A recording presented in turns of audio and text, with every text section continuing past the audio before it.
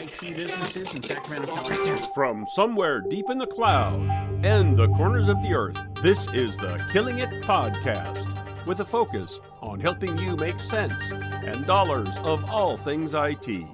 With your hosts, Dave Sobel, Ryan Morris, and Carl Polachuk. Welcome, everybody, to episode 141 of the Killing It Podcast. I'm Carl, joined today by Dave and Ryan, as always, and we got a fun show. We just spent an hour tuning up the show. I know, the pre-show, which, by the way, we will do live again in January. Look for a coming announcement. Yay. But gents, as we're gearing back up, what did you do on Cyber Monday? Did you spend it buying things or just unsubscribing for lists you'd forgotten you were on? I did a little buying, but I mostly unsubscribed from the lists because I was like, wait, why am I getting an offer from Kohl's? Are they still in business? Click. See, I will say I did note a very serious uptick in the frequency of all of the advertising going on Cyber Monday. Normally one a day that you get from all of these lists. And it's easy to forget that you've subscribed to those things, right? I got like 14 from each of them on Cyber Monday. But what I will say I did not purchase. I went back in and verified, something that I purchased recently, a new piece of technology, and then, special Cyber Monday or Black Friday deals. The price was exactly the same. I was like, this stuff has lost all of its cachet. I don't need to show up on that day. I was a bad consumer. I did no sales. I did none of it. The only Black Friday thing I did was the Black Friday drinking stout tasting that they broke out the dark beers at the brewery, called it Black Friday because the black beers were out. That was it. I didn't do any extra shopping. I didn't do any deals. And I, by the way, was so offline for the weekend, I didn't even look at my email on that stuff. And I just did a mass deletion on Monday, so I didn't even bother. So is this a fading thing, this Black Friday? The stats say it. The number, all the shopping numbers are actually down on across most retailers. So we'll see. I think it's become much more of a season of savings because they started all the deals in October. And we'll see. Well, yeah, now they stretch it out for a month, right? But Target's year-over-year sales were up a little bit, and they were closed on Thursday. So that's a good thing. Yeah, exactly. Thank you very much, Target. Let's get all the other retailers to sign on. Well, in the spirit of consumerism, did you know that the average MSP spends 10 hours manually inputting accounting data each week? That time is 120 prospects calls, a month's worth of the business attack, or building an entire Lego Death Star. Gazinta Mobius can make your life easier through accounting automation, automatic sync of invoices, expenses, and inventory from ConnectWise Manage into QuickBooks Online in just a single click of a button. With onboarding, direct support, and regular feature releases, Gazinta is a family-owned company dedicated to making software suck a little less each day. Visit them at gazinta.com. That's GOZYNTA.com. And just a gratuitous free shout out to the folks at Gazinta.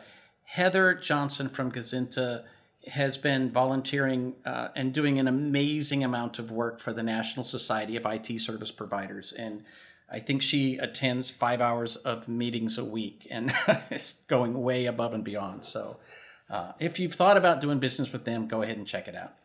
Our first topic today is a little complicated, so I want to sort of... Walk us through, Carl. Walk us through. Step through it as quickly as I can. So starting about in August, China broke into some computers in Israel and made it look like they were being attacked by Iran. So then Iran started, attacking the Israeli computers, and then FireEye, an organization that looks into these things, started investigating it and discovered that it was Chinese hackers. The UNC 215 is the name of the group. And this happens shortly after China had made billions of dollars of investments in Israeli tech companies. So it's not clear exactly what they're trying to get out of this. But now you have China is attacking both of them, both Israel and Iran. And flagging it as being from each other. So they're basically trying to start trouble between the two of them. In the meantime, Iran is actually attacking some elements of the Israeli government and society and breaking into things like dating apps. Iran is mucking around with Israeli technology. And this isn't just like government against government. They're dealing with things like the fuel supply and the water supply. And it gets really bad really fast. And essentially, it's destabilizing two governments. And it's not clear what China's going to get out of it, but they're doing it on purpose. And they're actually, sort of goading these two countries into fighting each other. And their citizens are taking the brunt of the damage, basically. This is a multi-layered, brutal story, and I've shaked my fist at the cloud on this one, in that we are not reporting on cyber incidents effectively at all from a media perspective to convey what is happening, and the virtual nature of it is abstracting too much of it for many citizens, business owners.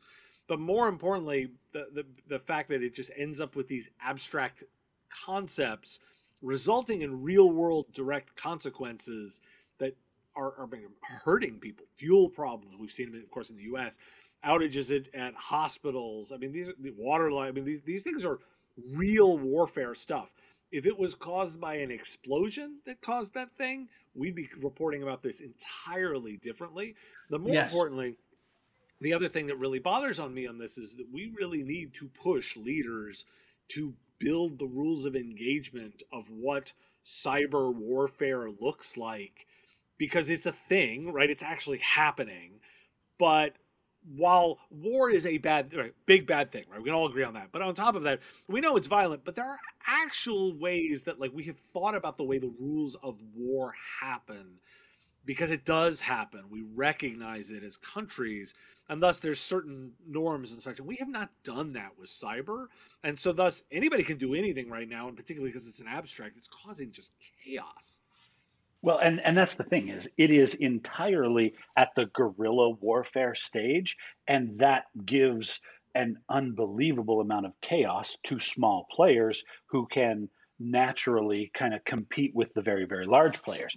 This is a problem that I think brings into sharp relief the job description of people who do cybersecurity, business continuity, data protection for a living. Right? It's really easy for us to look at our stuff and go, well, whatever. You lost a few passwords. You had some data that was published online. That might minimally affect your brand. It might disrupt your business operations for a little bit. But hey, we'll get your systems back up and running very, very quickly. As you say, Dave, in the conventional warfare world, there are rules like who is actually recognized as a combatant, who wears a uniform and is identifiable as a participant, and everybody else is off limits. It's not cool to go out and intentionally inflict damage on non-combatants in the process. Well, those are the centerpiece of the targets. That's where the soft targets are, and they're not just accidentally collateral damage affecting the people. They are targeting the people who are least likely to have capabilities. You don't need to be one of the quote unquote superpowers. The prototypical guy in his mom's basement with a high-speed internet connection can cause some radical disruption. And then when you multiply that by nation-state budgets and technology capabilities, I find that this should bring it back to us who do these things for a living. We're not kidding around here anymore. This is no longer just cybersecurity, that's an issue. We should pay attention. But by the way, this is a big deal. Everything we talk about from the cybersecurity perspective is often defensive. I believe, in my heart of hearts, that the United States government has a cyber offensive capability. Oh, absolutely. Right? Absolutely. We all know that it exists. Has anyone actually talked about it exist? Does it have a name? Because, by the way, I did an editorial about SEAL Team 6. We know about SEAL Team 6. We all know about those guys. Those the badasses that went out and took out. Why are we not this is where there's a failure of communications also on the offensive side, because we just talk all about the defenses, but we don't talk about the offensive capability and link to consequences. Like some of this is there are consequences. Right. If you blow something up physically in the United States, there's a direct consequence. I want to see actions from this to actually set a precedent of, look, we have offensive capability. We're not going to be quiet about it all too. We know all these other people are running around. And people need to be more educated, because, there is a difference. Like when you say 16% of the people in Israel have had their private data posted up, publicly, that's one thing, and it's sort of sounds like cybery stuff. When you say the supply chain, the fuel supply chain for the country of Iran was disrupted for a week, that sounds a little more like war. And people, first of all, this isn't widely reported. I mean, there's like a story in the New York Times, and there's a couple here and there, but it's not like in the news every day the way it would be, as Dave says. If they dropped a bomb on the fuel supply, it would be in the news every day, at least for a while. By the way, we abstract this. The United States fuel supply was disrupted for like 3 days this summer, everybody. Like, I mean, let's not just gloss, what if it happens here? It has happened here. It did happen. This exact thing happened. It did happen. See, and this is where you have to question not only technique, but motive.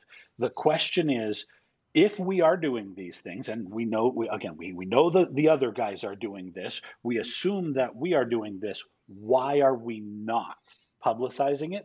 I think it's because people still think, well, as long as there's no rules and I can't be identified as the one who perpetrated that crime against humanity, I can get away with stuff, and I can be way more nefarious than I might otherwise be in polite society with agreed upon rules. It's just way too underground at this point, and I feel like there aren't really, I mean, there are sides to every one of these conversations, but there's not really any good guys and bad guys. It's all people sneaking around and not doing the right thing. So I'll close by going, Ryan, maybe, and we should have another debate on this, because the videos of hackers living in Russia doing donuts of Lamborghinis in the middle of doesn't tell me that they're exactly low profile, but out of time for today.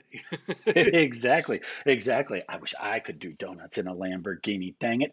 But instead, I'm going to talk about robots. We keep coming back to this topic in a number of ways here in the Killing It world, and it continues to fascinate, not only from just a tech hobbyist point of view, but also from a commercial application point of view. The story that we're linking to here today is actually focused on we all live in the labor shortage, great resignation reality of today's business environment. And so some people are wondering, well, can the robots solve the problem? In other words, while Amazon is out there busily trying to temporarily employ every single citizen of America in their warehouses and churning through them at a rapid rate, could we actually eliminate the humans and just have robots do the job? And so far, what we're finding is no, and for one really compelling reason, which is not everything goes according to plan, and robots don't improvise. They don't have the ability to figure it out when things go just a little bit haywire. And that seems to be an essential human characteristic. So as you guys are looking at not just this story, but robots taking over people's jobs, do you fear for your job security? And do you think that we are on the edge of the machine automation? No. Well, next topic. robots can't be pundits, so I literally was just sort of quipping to that is having bad opinions. Well, maybe. I mean, robots can have bad opinions. The nuanced ones, maybe not so much. I mean, the answer to that is I don't think a lot of the knowledge work stuff, the advanced stuff that I tend to spend most of my time on, will get displaced. Now, I will admit that I am seeing more and more injection of AI into what I do. I freely admit I'm now a Grammarly user because I like the editor. I actually like the editor. It's helping me not use the same word over and over again. I use good a little too much. Oh. And so, that automated editor is helping, but that's an augmentation, not a disruption. I continue to believe that a lot of these technologies move things around, but we do need to be careful of, at the lower level sophistication of the job, that moving it around can be displacing. I think that this is, and particularly the article that we're pointing to, I think it's mostly good news. I think it's good news because I think we're seeing robots be adopted at a pace that is tolerable, that is consistent with moving the workforce to doing more of the jobs that are safe and less repetitive, and letting the robots do the jobs that are unsafe and more repetitive. I think it's all good. I love the stat in the middle of this article about that, this package sorting device needs to have human intervention 7 times an hour. Well, that's pretty significant, right? It's sort of like, all right, we're going to turn over most of the work to you, maybe 90% of the work, but, there's still got to be a person there who isn't doing a massive amount of repetitive, hard labor that's, bad for the back and whatever, but yet they've got a job. And I think that mix is good, especially in the current, great resignation environment. Well, and Dave, I like the way you're describing it, because if we think of a robot as a tool as opposed to a replacement for a human, the idea is every technology that has ever existed in human history was designed and applied for the function of allowing fewer humans to produce more work, right? Instead of carrying rocks up the hill, I put them in a wheelbarrow, and now one guy can move what 20 guys used to be responsible for. Now, if we can do that in factory, warehouse, other types of physical labor environments, one human person who can adapt and improvise, who can recognize, whoops, that machine just messed up and I need to go in and give it corrective action. Well, I can do that 20 times more. I can create more work with a single human laborer. Productivity goes up without necessarily eliminating the jobs of those individuals. I think what I took away from this whole analysis, and it's something that I see more and more, no matter how smart we think we are, you cannot program improvisation into a robot. They will follow a set of instructions, and no one has enough insight to be able to write a completely inclusive set of instructions. There will always be a weird thing. There will always be a black swan. There will be something that makes us all go, oh, I didn't anticipate that. Because if we could anticipate those things, we would have all invested all of our life savings in cryptocurrency 2 years ago, right? You can't predict the future. You have to be able to react to these things. And so robots are a tool, not a replacement for the humans. Right. And, even like with mechanics, auto mechanics or anything else, we have more and more sophisticated tools all the time, but they just make it easier to be a really good mechanic. And I think that's the way we ultimately need to look at robots. I do have to say, again, I think it's good that we're not seeing this huge backlash that everybody feared, like, oh my God, all of our jobs are going to be lost to the robots. There's a little of that, but I think people are clearly seeing, no, the robots are doing their thing and we're going to do our thing, and it's good. I think this is a great period of transition. It's also a great period of transition for AI, because we only need AI to be smart enough to do the one job in front of it. We don't need it to take over the world and make all the decisions and explode all the nuclear bombs. we really don't need statement. it to do that. We really don't need it to do that. I'm kind of okay with it not doing those things. I mean, it'll be interesting to see how that. I mean, I am a big believer in the augmentation. Like if that's the philosophy, and if it augments on jobs, I think it will be a good thing. I also will couple that with all of my thinking around moving away from time-based work to task-based work.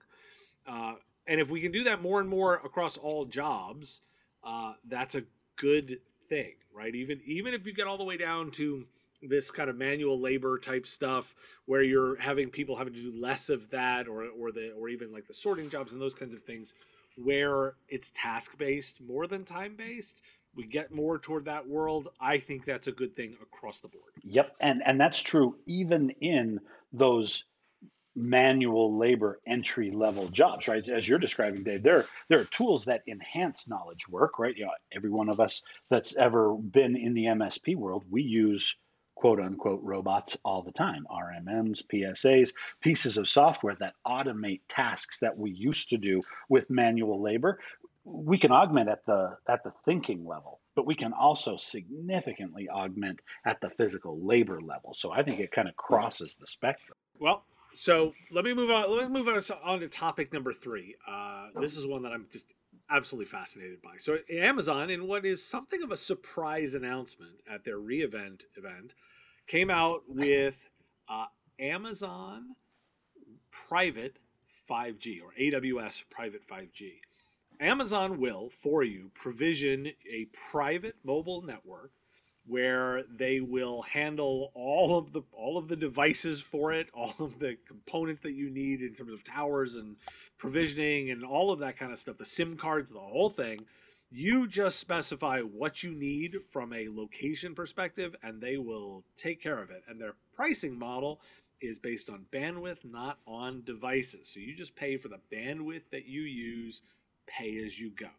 Now, the big use case here, of course, is enterprise. The idea is if you're an enterprise and you need to cover a different kind of geography with networking that you want to make sure that you've got control over from an enterprise perspective, you can now deploy this.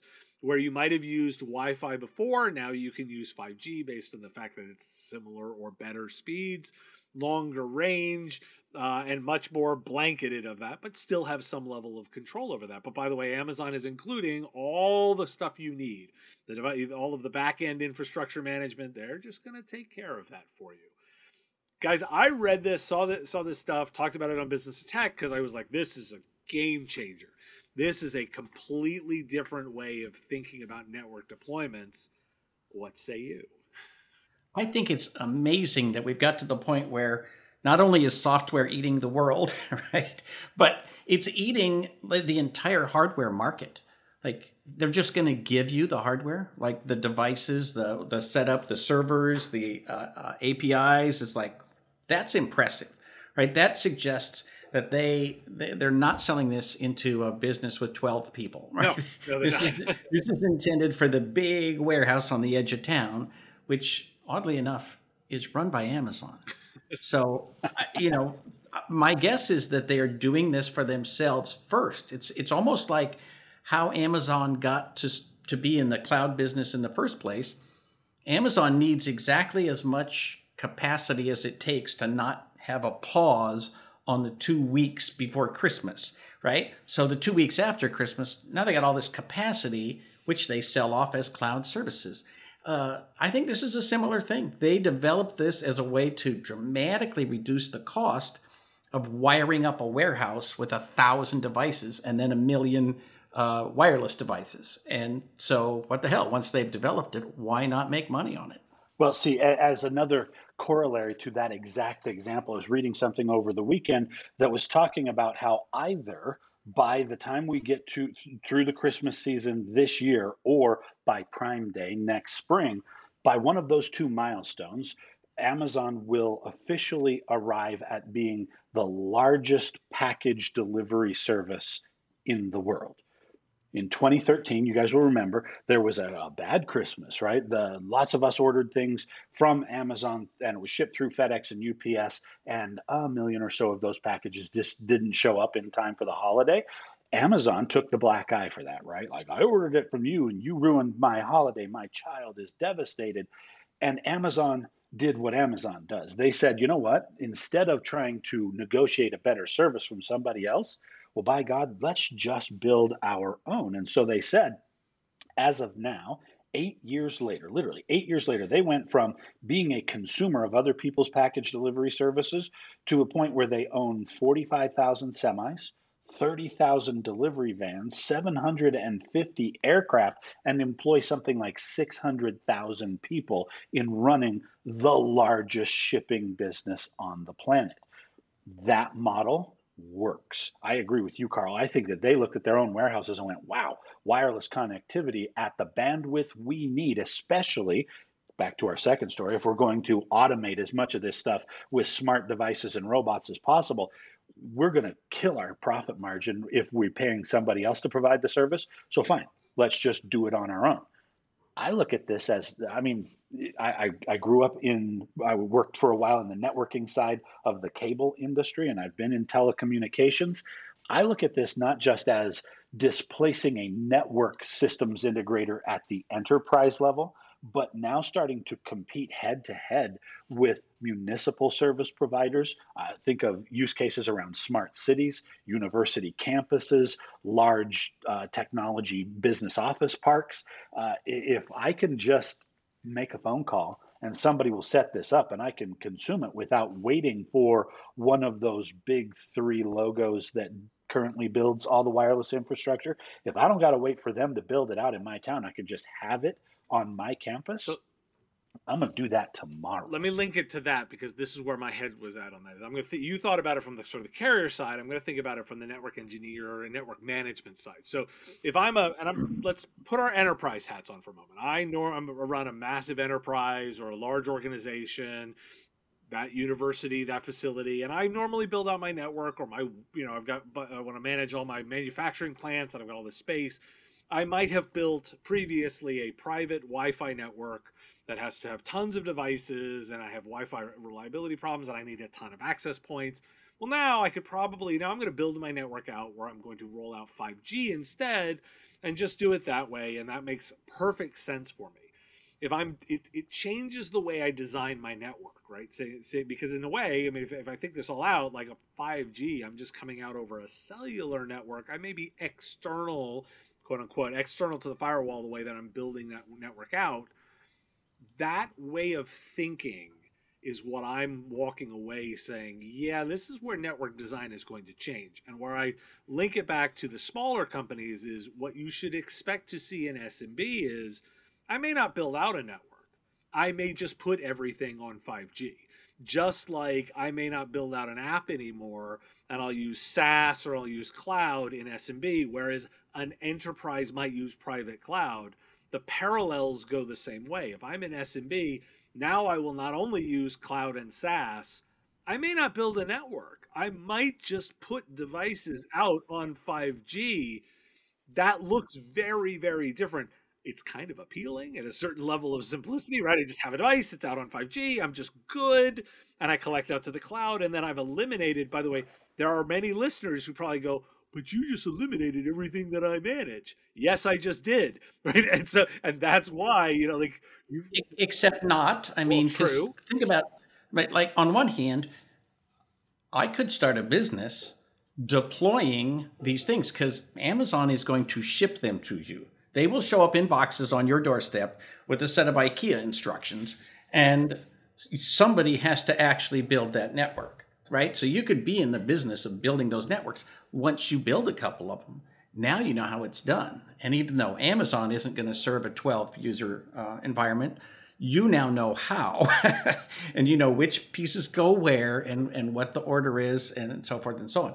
So I think it has huge potential. And, the promise of 5G for the last 10 years, more or less, has been that we eliminate the wires, right? If this thing, a slow 5G will get you 750, gig, why have, or a meg, why have a gigabit internet, right? Mm-hmm. So it's pretty amazing. The other thing is it really points out that 5G is useful and necessary in smaller environments, right? And so to the point about the carriers are loving their good 4G, and they're doing everything to keep the government from forcing them to put 5G all over Wyoming and Utah, Nevada, right? Where it's just impractical. And this may forestall that a bit, right? That maybe we can keep the 4G standard, which is practical, and stave off the 5G as something that's just, unless you're going to have a billion antennas across the desert, it's just not going to happen in a lot of the country. See, that's exactly where this practical reality comes to. It could take us a couple of $1 trillion to build out that infrastructure and get that universal ultra wideband 5G capability to everybody. And in the real world, we all know that's literally never going to happen. I mean, we still have a government standard that defines high-speed internet for coverage of citizens at 25 meg down, right? We're never going to get to that 5G ubiquitous coverage capabilities. But if we can do it in what we will call municipal hotspots, right? You know, not just a building that happens to be covered by this capability, but a neighborhood or a segment of town. If you can get to that level, I really want to be in the business of systems integration. If I sell Cisco, Juniper, Mist, yada, yada, yada, if I sell that gear, I better be an AWS channel partner as well as soon as possible, because these boys are coming, and they just displaced FedEx in FedEx's backyard. So don't kid yourself. Well, that's why it's interesting, and that's why I brought it up, because I just look and say, like, there's the future. Lots of potential money here. We want to hear from you. What do you think is the future of 5G, and how are you going to make money on it? And if you like this podcast, tell all your friends. Give us a review. Give us a thumbs up. We really appreciate that, and we thank you for spreading the word. Sadly, that will do it for episode 141 of the Killing It podcast. Thanks for tuning in to the Killing It podcast. Please share with your friends and tell everyone to subscribe on iTunes, Stitcher, and all the podcast places. Join us next week and help us keep killing it in the technology business.